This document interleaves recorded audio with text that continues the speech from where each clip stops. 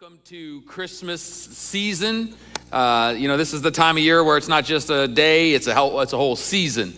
And it's actually really exciting. It's a good time of year. It feels like the Christmas season is starting earlier every year. I'm pretty sure this year I saw Christmas decor for sale on July 4th. I think one day we'll probably just do it year round, which will be, good for some people and really tough for others. But nevertheless, it's a great time of year to be together, and it's different than any other time of year. It's really unique, and it's exciting for most of us, but we also know that there are a lot of people that if you're dealing with loss this year or any kind of trauma, that the Christmas season can actually magnify some of those emotions too, and can be a challenging time. So we're very aware of that too, and I want you to know that we are praying for you. And I pray for the people in our church all the time that the Lord would just bless you. And even though this can be a challenging season, that it would still be very blessed for you. In fact, as followers of Jesus, if you're a Christian here today and you know Jesus, no matter what the emotions are that are stirred during this season, there's definitely one thing that we can all celebrate together during this time. And that is the fact that we are celebrating the birth of our Lord and Savior, Jesus Christ, coming to the earth in a manger and living this life that he lived for us, and then dying for us too, and then eventually raising up from the dead. And so we celebrate that, and it gives us something to be excited about. The book of Isaiah tells us that Isaiah gave lots of prophecies about the coming of Jesus, and he says that the Messiah will come and his name will be called Emmanuel, which means God with us. And in fact, the angel in Luke, when the angel announced the coming of Jesus, he says that today a Savior has been born to us, to you and to me. So he is the God that came for us, came to live for us, came to love us, and to actually die for us. So we celebrate that this Christmas season. We know that Christmas has become very secularized across the country, but in the church and for us as believers, it is still about Jesus. And we praise him for that today, and we're thankful for it. I want to give you my text verse this morning. I'm going to be reading out of John 18, and we're talking about the fact that he is the King. He's King Jesus, and Jesus is. It's not just about this. The season isn't just about his birth, but it is also about anticipating his coming back. And when he comes back, he's definitely coming as a victorious King. But he was King when he was on the earth too. In fact, that's what my text verse is about today. I'm going to ask you to stand with me if you would as I read out of John 18. This is after Jesus had been arrested and Pilate was questioning him. The governor was questioning him about who he was because the Jews wanted him to be crucified that day. And we see a little interaction here between Pilate and Jesus. Starting in verse 33, it says that Pilate then went back inside the palace, summoned Jesus and asked him, "Are you the King of the Jews?" "Is that your own idea?" Jesus asked. "Or did others talk to you about me?" "Am I a Jew?" Pilate replied. "It was your people and your chief priests who handed you over to me. What is it that you have done?" Jesus said, "My kingdom is not of this world. If it were, my servants would fight to prevent my arrest by the Jews. But now my kingdom is from another place." "You are a king then," said Pilate. And Jesus answered, "You are right in saying that I am a king. In fact, for this reason I was born, and for this I came into the world, to testify to the truth. Everyone on the side of truth listens to me." He confirmed that he is a king. Not only is he a king, he's the King of Kings and the Lord of Lords. The title of my message today is Long Live the King. Would you pray with me this morning? Heavenly Father, we love you. Thank you for this time we have together, God. We pray that you would do what only you can do in these moments, Lord. Let your word transform us, make us more into your image today, God. Help us to have open hearts, to learn and to grow and to be more like you, God. We invite you into this time that we have together for your glory and for our good. In Jesus' name, and everyone said, amen. God bless you. You can be seated. Long live the King. So this term, long live the King, is a term that's been used over time for when there was a change in the kingship status of a monarchy, of a kingdom. When one king would die and another king would take the place, they would say, "Long live the king," because the status had changed, and so they were showing their support to the new king. They were embracing and honoring this new king and the new status that has happened because somebody else stepped into that role. And so they would just declare, long live the king. And it's interesting because when it comes to Jesus, he definitely was a king. He was born a king. He was a king before he was born. And then he lived as a king and he died as a king. His status of being a king did not change when he died. He continued to be king, and he is king today. He's ruling and reigning today in his kingdom. The status that changed when Jesus died was actually ours, which is really cool. He didn't change at all. Who he was and who he is the same. But when he died and rose again, our status is the one that changed. We went from the old covenant to the new covenant. We went from the law to grace. We went from being separated from God to being able to be brought into relationship with God. And it's really beautiful thing. And so we declare with him, long live the king. We're thankful that he has been and is and always will be the king overall. And we don't typically use the term king very often because, living in the Western world, living in the United States, we don't really have a great understanding of kingdoms and monarchies because we're a democratic republic, so we don't really have a lot of understanding of that necessarily. So we don't use the term king a lot. Even when we talk about our Lord, we typically would use the terms Lord and Savior, where, Savior is about the fact that he saved us. He saved us from death, hell, and the grave. And Lord is about who is in charge. In other words, who is the king. So you could pretty well interchange the word Lord and king.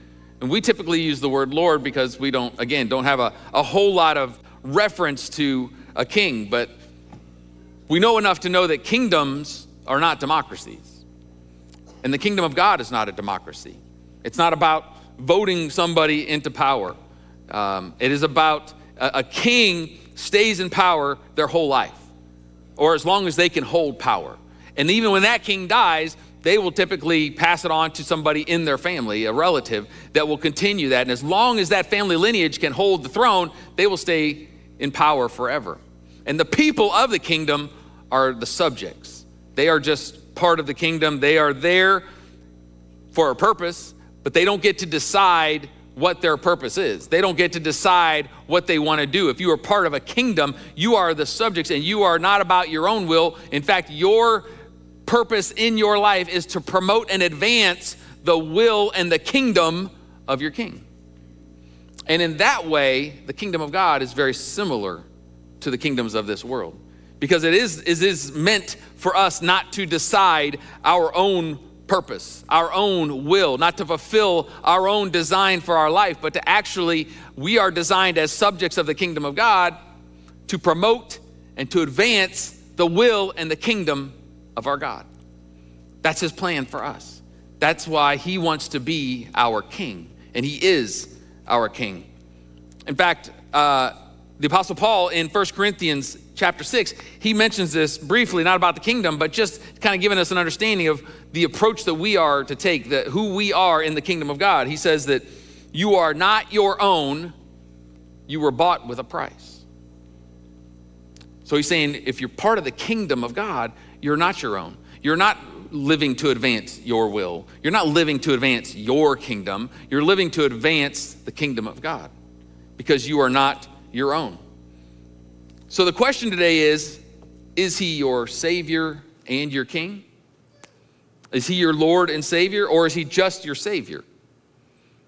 Is he ruling over you, or is it just that he saved you? Because it's not the same thing. In fact, this is something that makes the kingdom of God unique from other kingdoms in the world, is that you don't have to submit to his kingdom.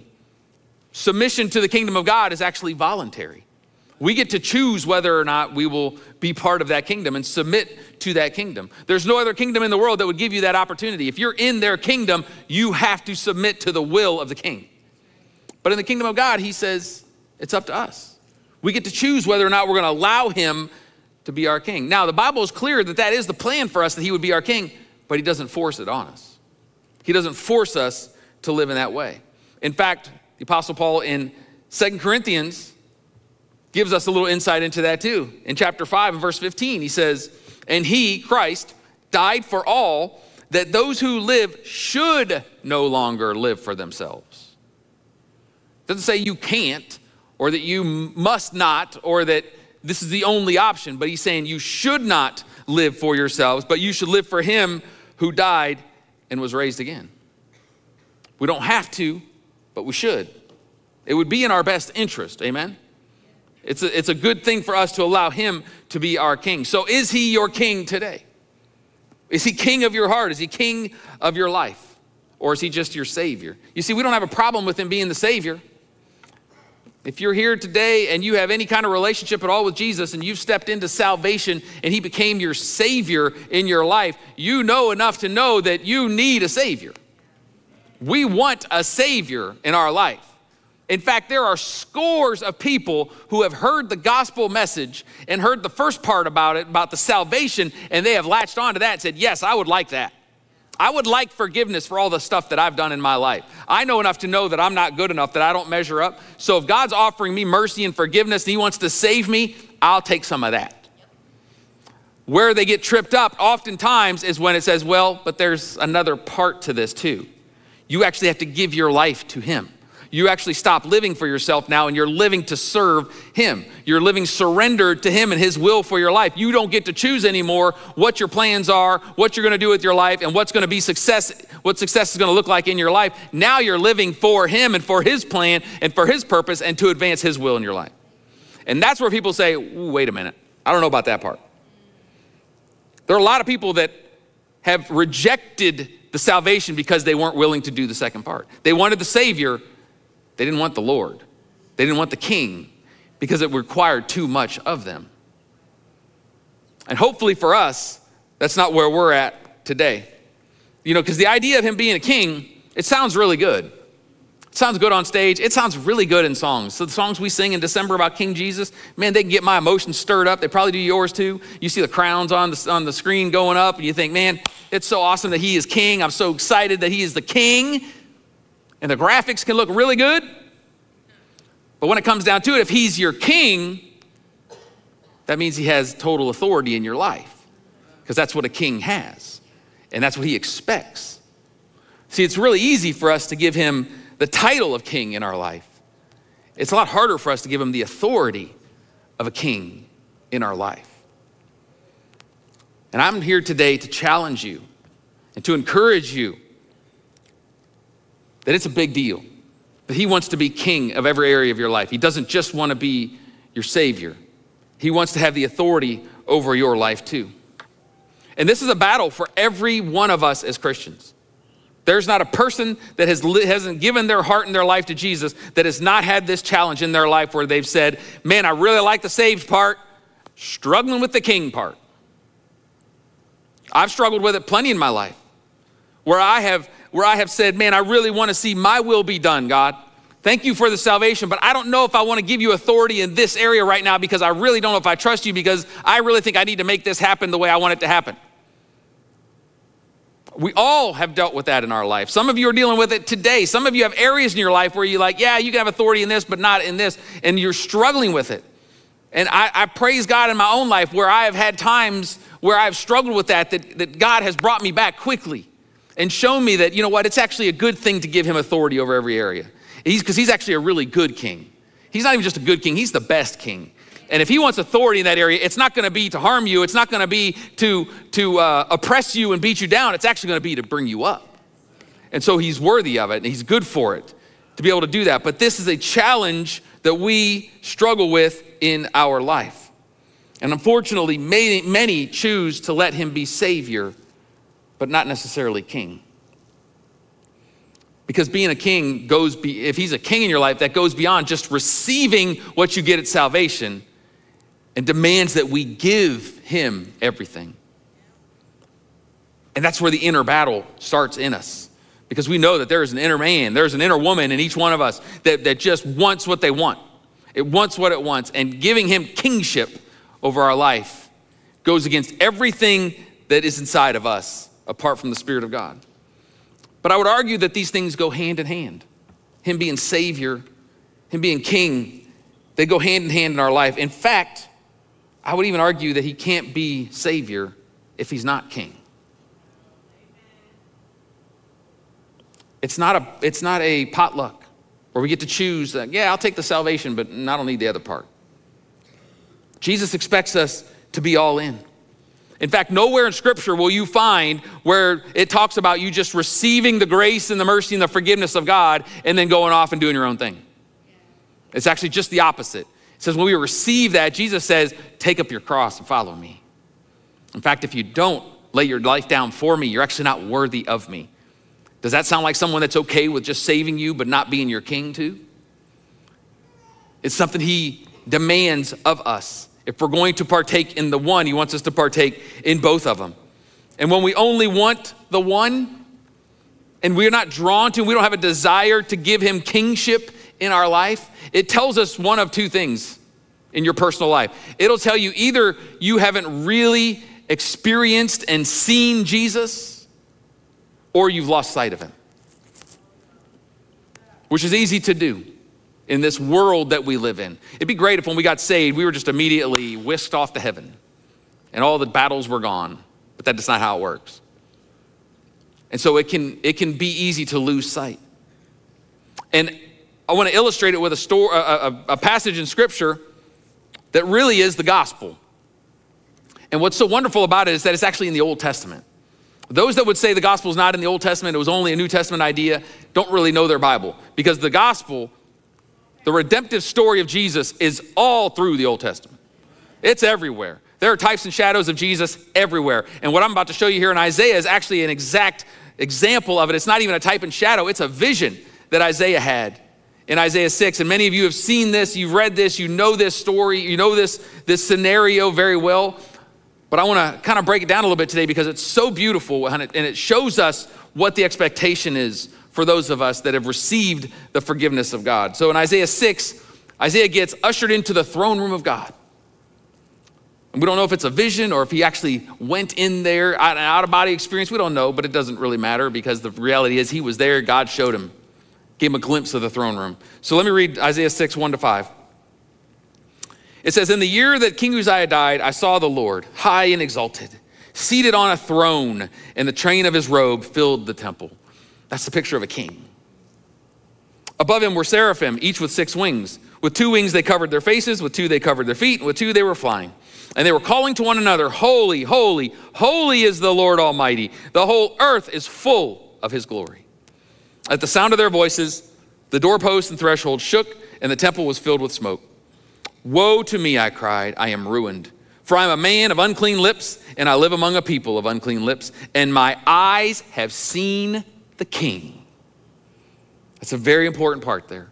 My eyes have seen the King, the Lord Almighty. So this is an amazing picture that we see, an amazing visual of the throne room of God that Isaiah got to see and was documented so that we get to see it too. You see the throne room here, and by all accounts, it's evident that Isaiah was just a spectator in the room. He walked in and he got to see what was happening. He was just a spectator.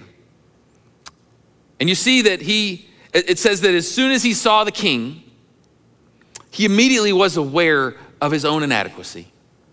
He was immediately aware of his sin. He was aware of the fact that he didn't measure up. He was aware that he was not even anywhere close to good enough to really belong in that room. He says, woe is me, for I am a man of unclean lips. In other words, woe is me, for I am a sinner. He saw his sin because he saw the king. That's why he saw his sin. He didn't do anything in that room at that point that would say that he was a bad person. It was just he saw what was going on inside of him. And if you know the story, an angel flies down to the altar, grabs a coal off the altar and touches his lips with it and cleanses him. He gives him the grace and mercy to forgive him of his sins. That's the gospel.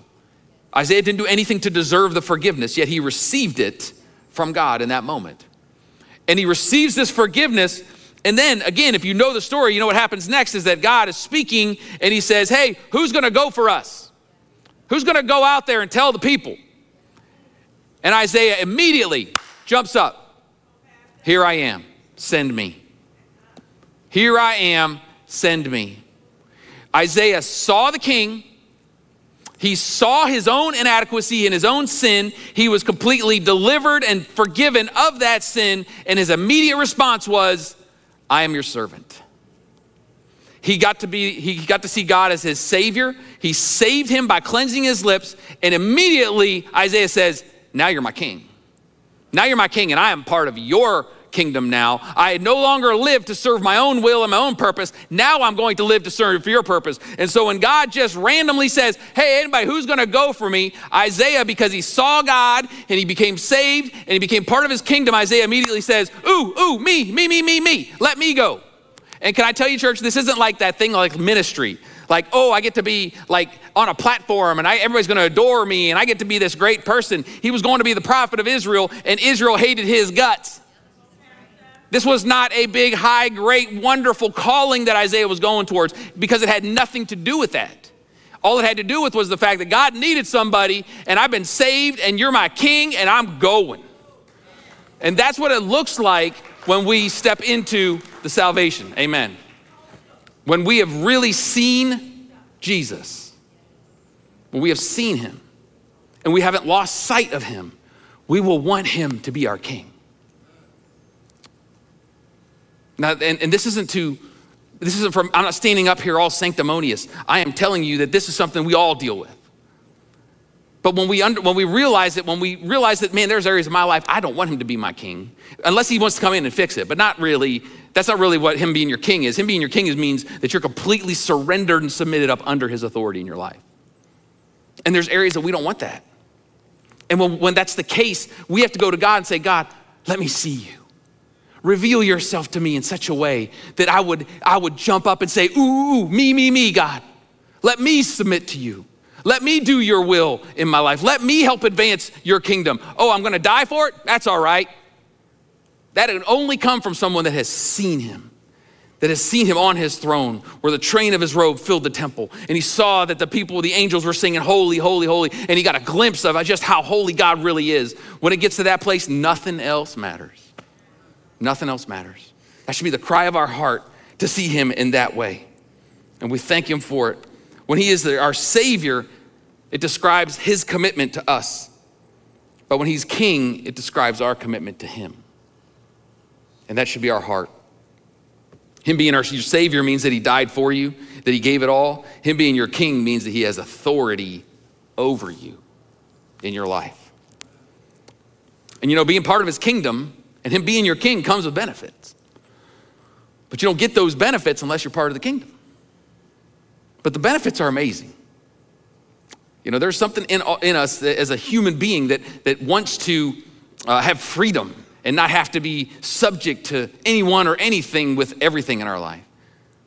And so there's that pushback that we get. But man, when we give him the authority, when we submit to him and surrender to him and let him be Lord over our life, let him be king over our life, there are some benefits that so far outweigh the fact that I can't do my own thing. It's wonderful. And I want to give you just a few of them today that kind of go towards the whole idea of him being your king, that I hope to encourage you with today. They're benefits of the kingdom. And the first one is that if you're part of his kingdom, you get a full birthright.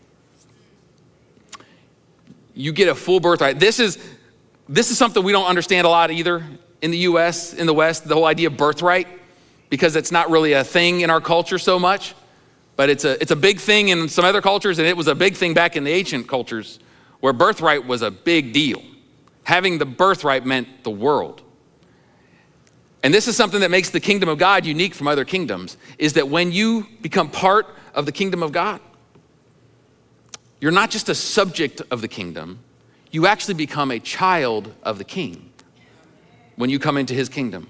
So now you're not just some peasant that's just hanging out, hoping that the king will notice you one day. You're actually in the inner circle of the king's family. You're actually part of that family that matters. You're not just someone that hopes that things go well. You actually get to go live in the palace. You actually get to hang out with the king. You become part of the family of God. And he is our king in the sense that he has authority over our life, but he also becomes our father. And there's nothing greater than having the king of the universe as your dad. It's pretty amazing. The Bible is clear that we become part of the family of God. In fact, Romans 8 is a wonderful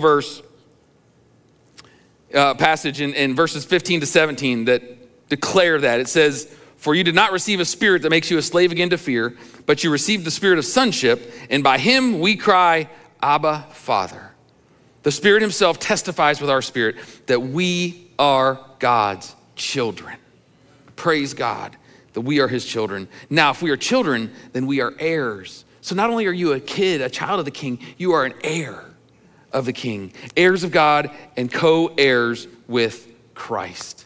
How beautiful is that we become part of the family. That no matter what your upbringing is, if you're in a kingdom setting, in an earthly kingdom, if you were born a peasant, you're gonna die a peasant. There is no way, because it's all about the bloodline. And so you can't all of a sudden have royal blood in you if you were born a peasant. Unless something really, really crazy happens, like with Esther, when she actually became queen, even though she had no royal blood in her. But that is such a rare occurrence. For the most part, whatever blood you were born with, that's how you're gonna live your life.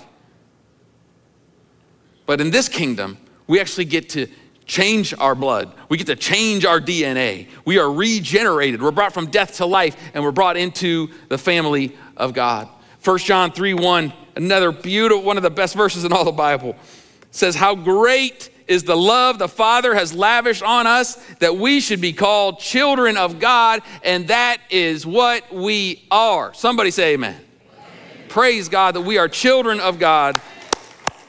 And it has nothing to do with us. And what is so wonderful is that the reason we become children of God is in that verse. It says, it's the love of the Father that he has lavished on us. It's because he loves us that he wants to be our king. It's because he loves us that he decided to bring us in and make us part of his family, not just be subjects of his kingdom, but actually be children in his family. And that is a wonderful thing and a huge benefit of being part of the kingdom. We get the full birthright. And if we get the full birthright, that means we also get full access. We get access to the king. Can you imagine getting access to we don't have kings here, but let's say the president. It's like you had free access to the president whenever you want. You just drive up to the White House, the guard at the White House just kind of gives you the thumbs up, and you just keep on trucking. You go right into the Oval Office and hang out with the president. Whenever you want. It'd be crazy. Yet that's exactly what this gives us. We get full access. Because we are part of the inner circle of the family, that means we get full access to the king. And you see, this is completely different than kingdoms of the earth. Because in kingdoms of the earth, the king is insulated from the public. The king is going to be completely insulated and kept away from the public. You can't get audience with the king unless you are some really high, prestigious person. Unless you have some really valuable thing that would make the king want to be with you. He doesn't have time for you. He doesn't have time for your puny little problems. He's trying to run the country. And so you are not getting audience with the king. And in fact, what he wants you to do is just follow the rules and leave him alone. That's what he wants. That's what is expected, is that you would just follow the rules and leave him alone. And I want to say that for many of us, maybe that's the God we grew up serving. Maybe that's the king we knew. Maybe that's the king you know today. The God you know, you see him as this high and mighty king on a throne, and you're a nobody. And what God wants you to do is follow the rules and leave him alone. He doesn't have time for your puny little problems. That's a lie that has been perpetuated in many, many hearts since time began. And I can tell you, that's something I dealt with early in my faith, that I thought God was this big, high and mighty dictator, and as long as I did what was right and I followed the rules, he'd leave me alone. And I could never really come into the presence of God because I wasn't worthy to come into his presence. And frankly, I didn't want to come into his presence because if I was in his presence, that meant I was probably in trouble. And that's how I lived my faith for years. And it wasn't until I had the realization that that's not who he is at all. That he's actually a father that wants to give me access into his presence. That's his goal, that's his heart, that's his desire for me, is that he made me one of his children so that I could have access to him and come into his presence and be with him and be able to rejoice and enjoy fellowship with him in my life.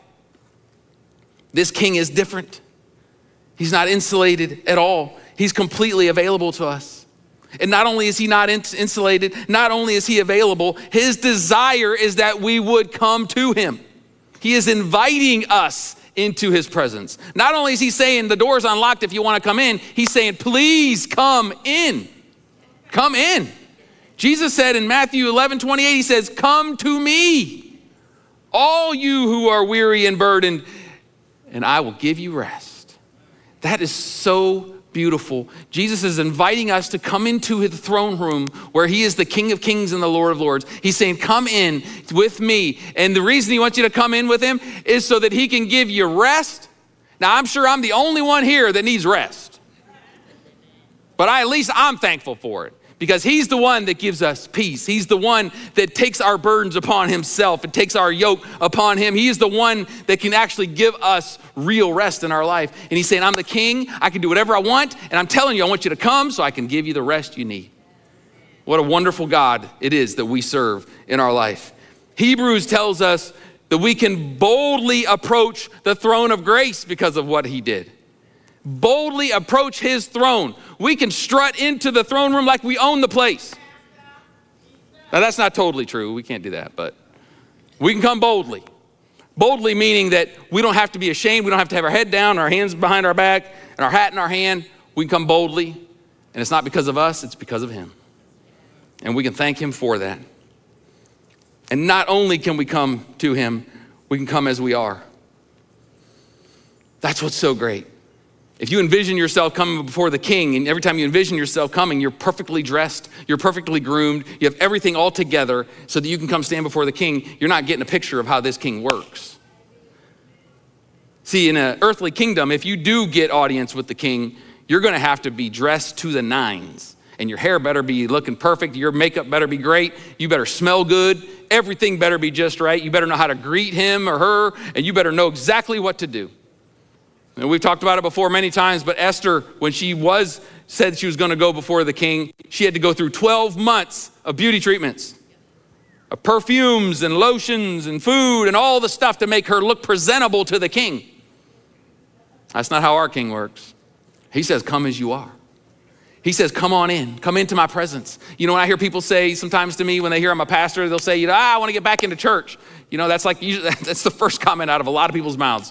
And they'll say like, I just need to get some things straightened out in my life first, before I come back. And everything inside of me is screaming, no, you're not. That's not what it is. That's not what it is. And I understand the church is not the throne room of God, but people make that correlation that if I'm gonna come back to church, that means I'm coming back to God. And if I come back to God, I gotta make sure I get all this stuff taken care of in my life. But our king says, no. You don't get it taken care of before you come in. He says, you come into my presence and I'll change you when you come in. I'll change you. You're not gonna change yourself. Praise God. He is so good. And I know many of you have heard this hundreds of times about you can come as you are, you can come into God's presence, but yet there's still times that we recoil of coming into his presence, because especially if we've messed up real big. Man, I really messed up this time. I don't know if I can come into God's presence. I need to wait, let it kind of settle down for a few days. And you know why we do that? Because as you've been walking with Jesus for a while, you've been living out this faith and he is transforming you and he is making you more into his likeness, we start to think that we are worthy to come into his presence. Like, yeah, no, I'm not really worthy, but man, I'm doing pretty good. I mean, my worship game has been on point. My Bible reading has been solid. So I feel like I actually deserve to come before God. God, I can come to you now and give you my list of requests because of how good I've been. And we slip into that way of thinking, and then when we mess up, then all of a sudden, oh shoot, now I gotta wait a minute, I don't know what I'm gonna do. And all it is pride. It's our pride that even though God's the one transforming us and changing us, we start to feel like that's what's making me worthy to come into his presence. What we don't realize is that no matter how good I am, no matter how great I'm doing, no matter how spiritual I think I am, when I come into his presence, I'm nothing but a vagabond standing in front of the King of Kings. And it's only him that can change me. It's only him that makes it to where I can even come before him. I don't get to stand before him because I'm worthy. I get to stand before him because I'm his. And that's what matters. And that's all that matters for any of us. Praise God. You are not worthy and you will never be worthy. And that's not said to beat you down. That's said to make you say, praise God, because I know I'm not good enough. It's not about being worthy, but he gives us full access because we have full birthright. And not only does he give us full access, he is also fully engaged.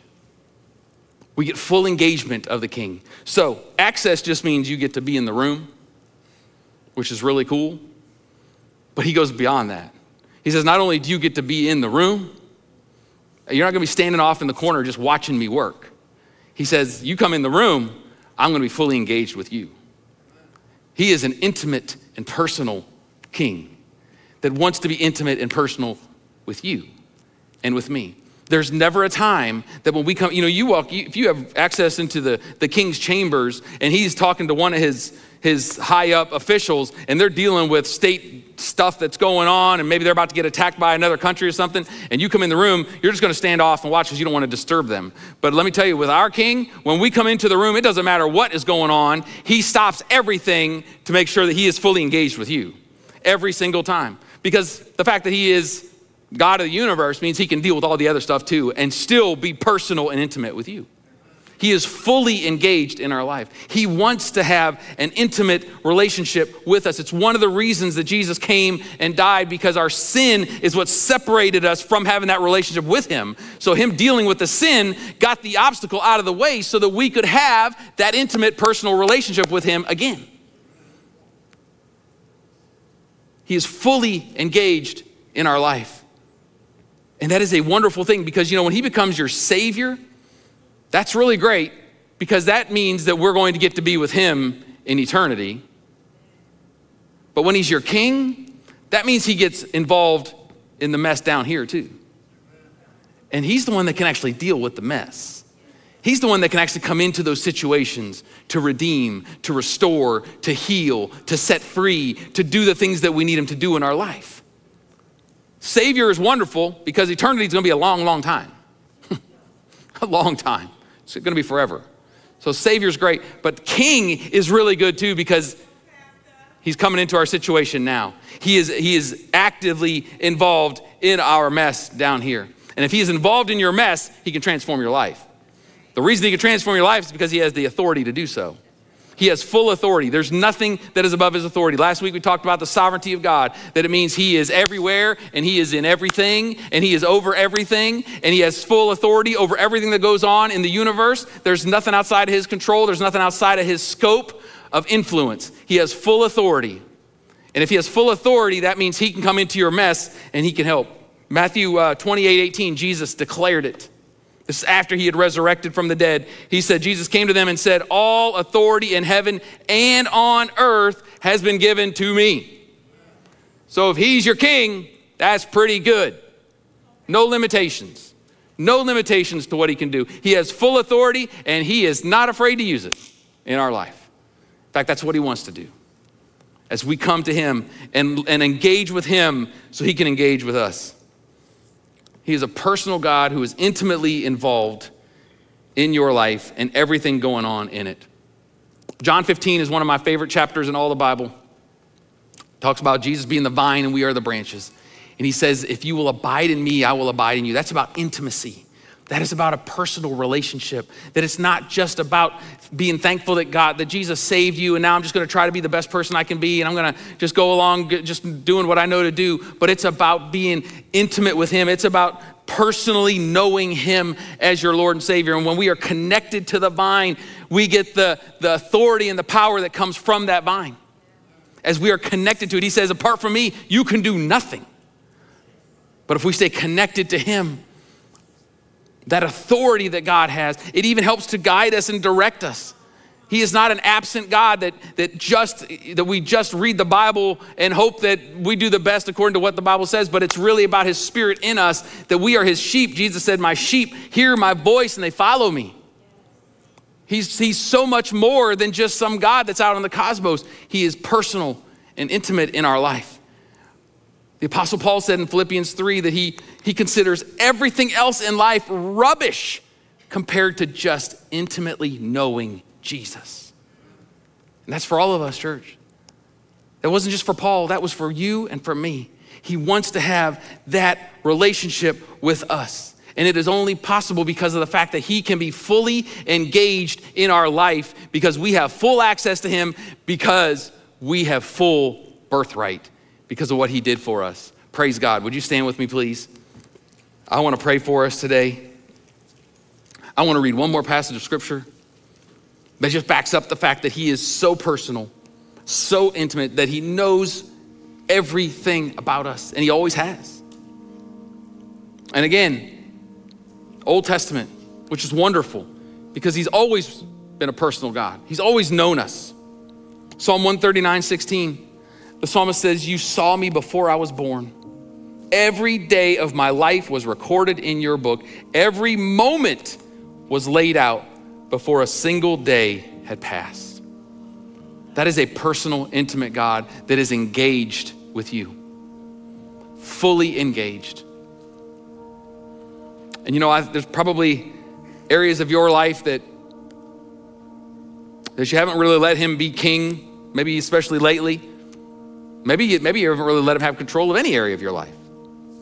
You just kind of want him to be your savior, but not your king. And I can't say it strongly enough. When we do that, we are missing out on so much of what God has for us in our life. We are missing out on that intimate relationship with him. We are missing out on what it looks like to actually be a child of the king, to actually walk as a child of the king that has access to him. He's not an absent father. He's not a father that's too busy and wants you just to leave him alone and go do your thing. He's inviting you in. Jesus says, "Come to me so I can give you rest, so I can refresh you, I can restore you, I can give you what you need each and every day to make it through the day." Because God knows that you need it. God knows that I need it. We all need that intimate relationship with him. And to know that he wants it with us more than we want it with him, how would that be to know that the king wants to be close to you more than you want to be close to him? Talk about feeling like overwhelmed by the fact that somebody that's so high and mighty, somebody so much greater than you in so many ways is saying, "Please, I'm inviting you, please. In fact, I gave everything just so I could have that with you. I died so that I could have that with you." That's his heart for us. So whatever you're holding back from him today, I just encourage you to give it back to him. As we pray, let's pray. Heavenly Father, you are good. Thank you for being our Father. Thank you for being our King. Thank you for being our Savior. God, you're everything. We are nothing without you. We are vagabonds. But you have taken us from a place of complete and utter depravity and desperation. And you cleaned us up. You gave us royal blood. You drew us close to you and said that we are yours. There's no greater privilege in the universe. And God, we are humbled to know that we can be in a relationship with you. And we thank you for it today, God. I pray for everyone in this room. I pray for everyone online that's listening. God, that whatever area of our life we have been holding back, we've said, "No, you're not king in this area." God, would you give every one of us the courage to let you in? Give us eyes to see. Help us to see as Isaiah saw in the throne room. When we see our inadequacy and we see your greatness, to where we would say, "Yes, choose me, Lord. I'll surrender more to you. I'll submit more to your will. My will is nothing and your will is everything." Let that be our hearts today, God. Let that be the passion of our heart. And if it's not, Lord, bring us to that place. Reveal yourself to us in a strong way, God, in a new way, God, in a refreshing way that maybe many of us haven't seen in years in our life. But God, that we would see you in all your glory. We would see how good you really are in our life. That it would be revealed not just through our eyes, but through our heart. And in our spirit, we would know that you are who you say you are. And God, we give you all the glory for it. You are worthy of it. You are awesome. We thank you for this Christmas season. God, we pray that you would help us to honor you, that we would exalt you during this month, Lord, that we would keep and remember to celebrate that this is all about you. We love you and we praise you. And it's in Jesus' name we pray. And everyone said, amen, amen. Praise God.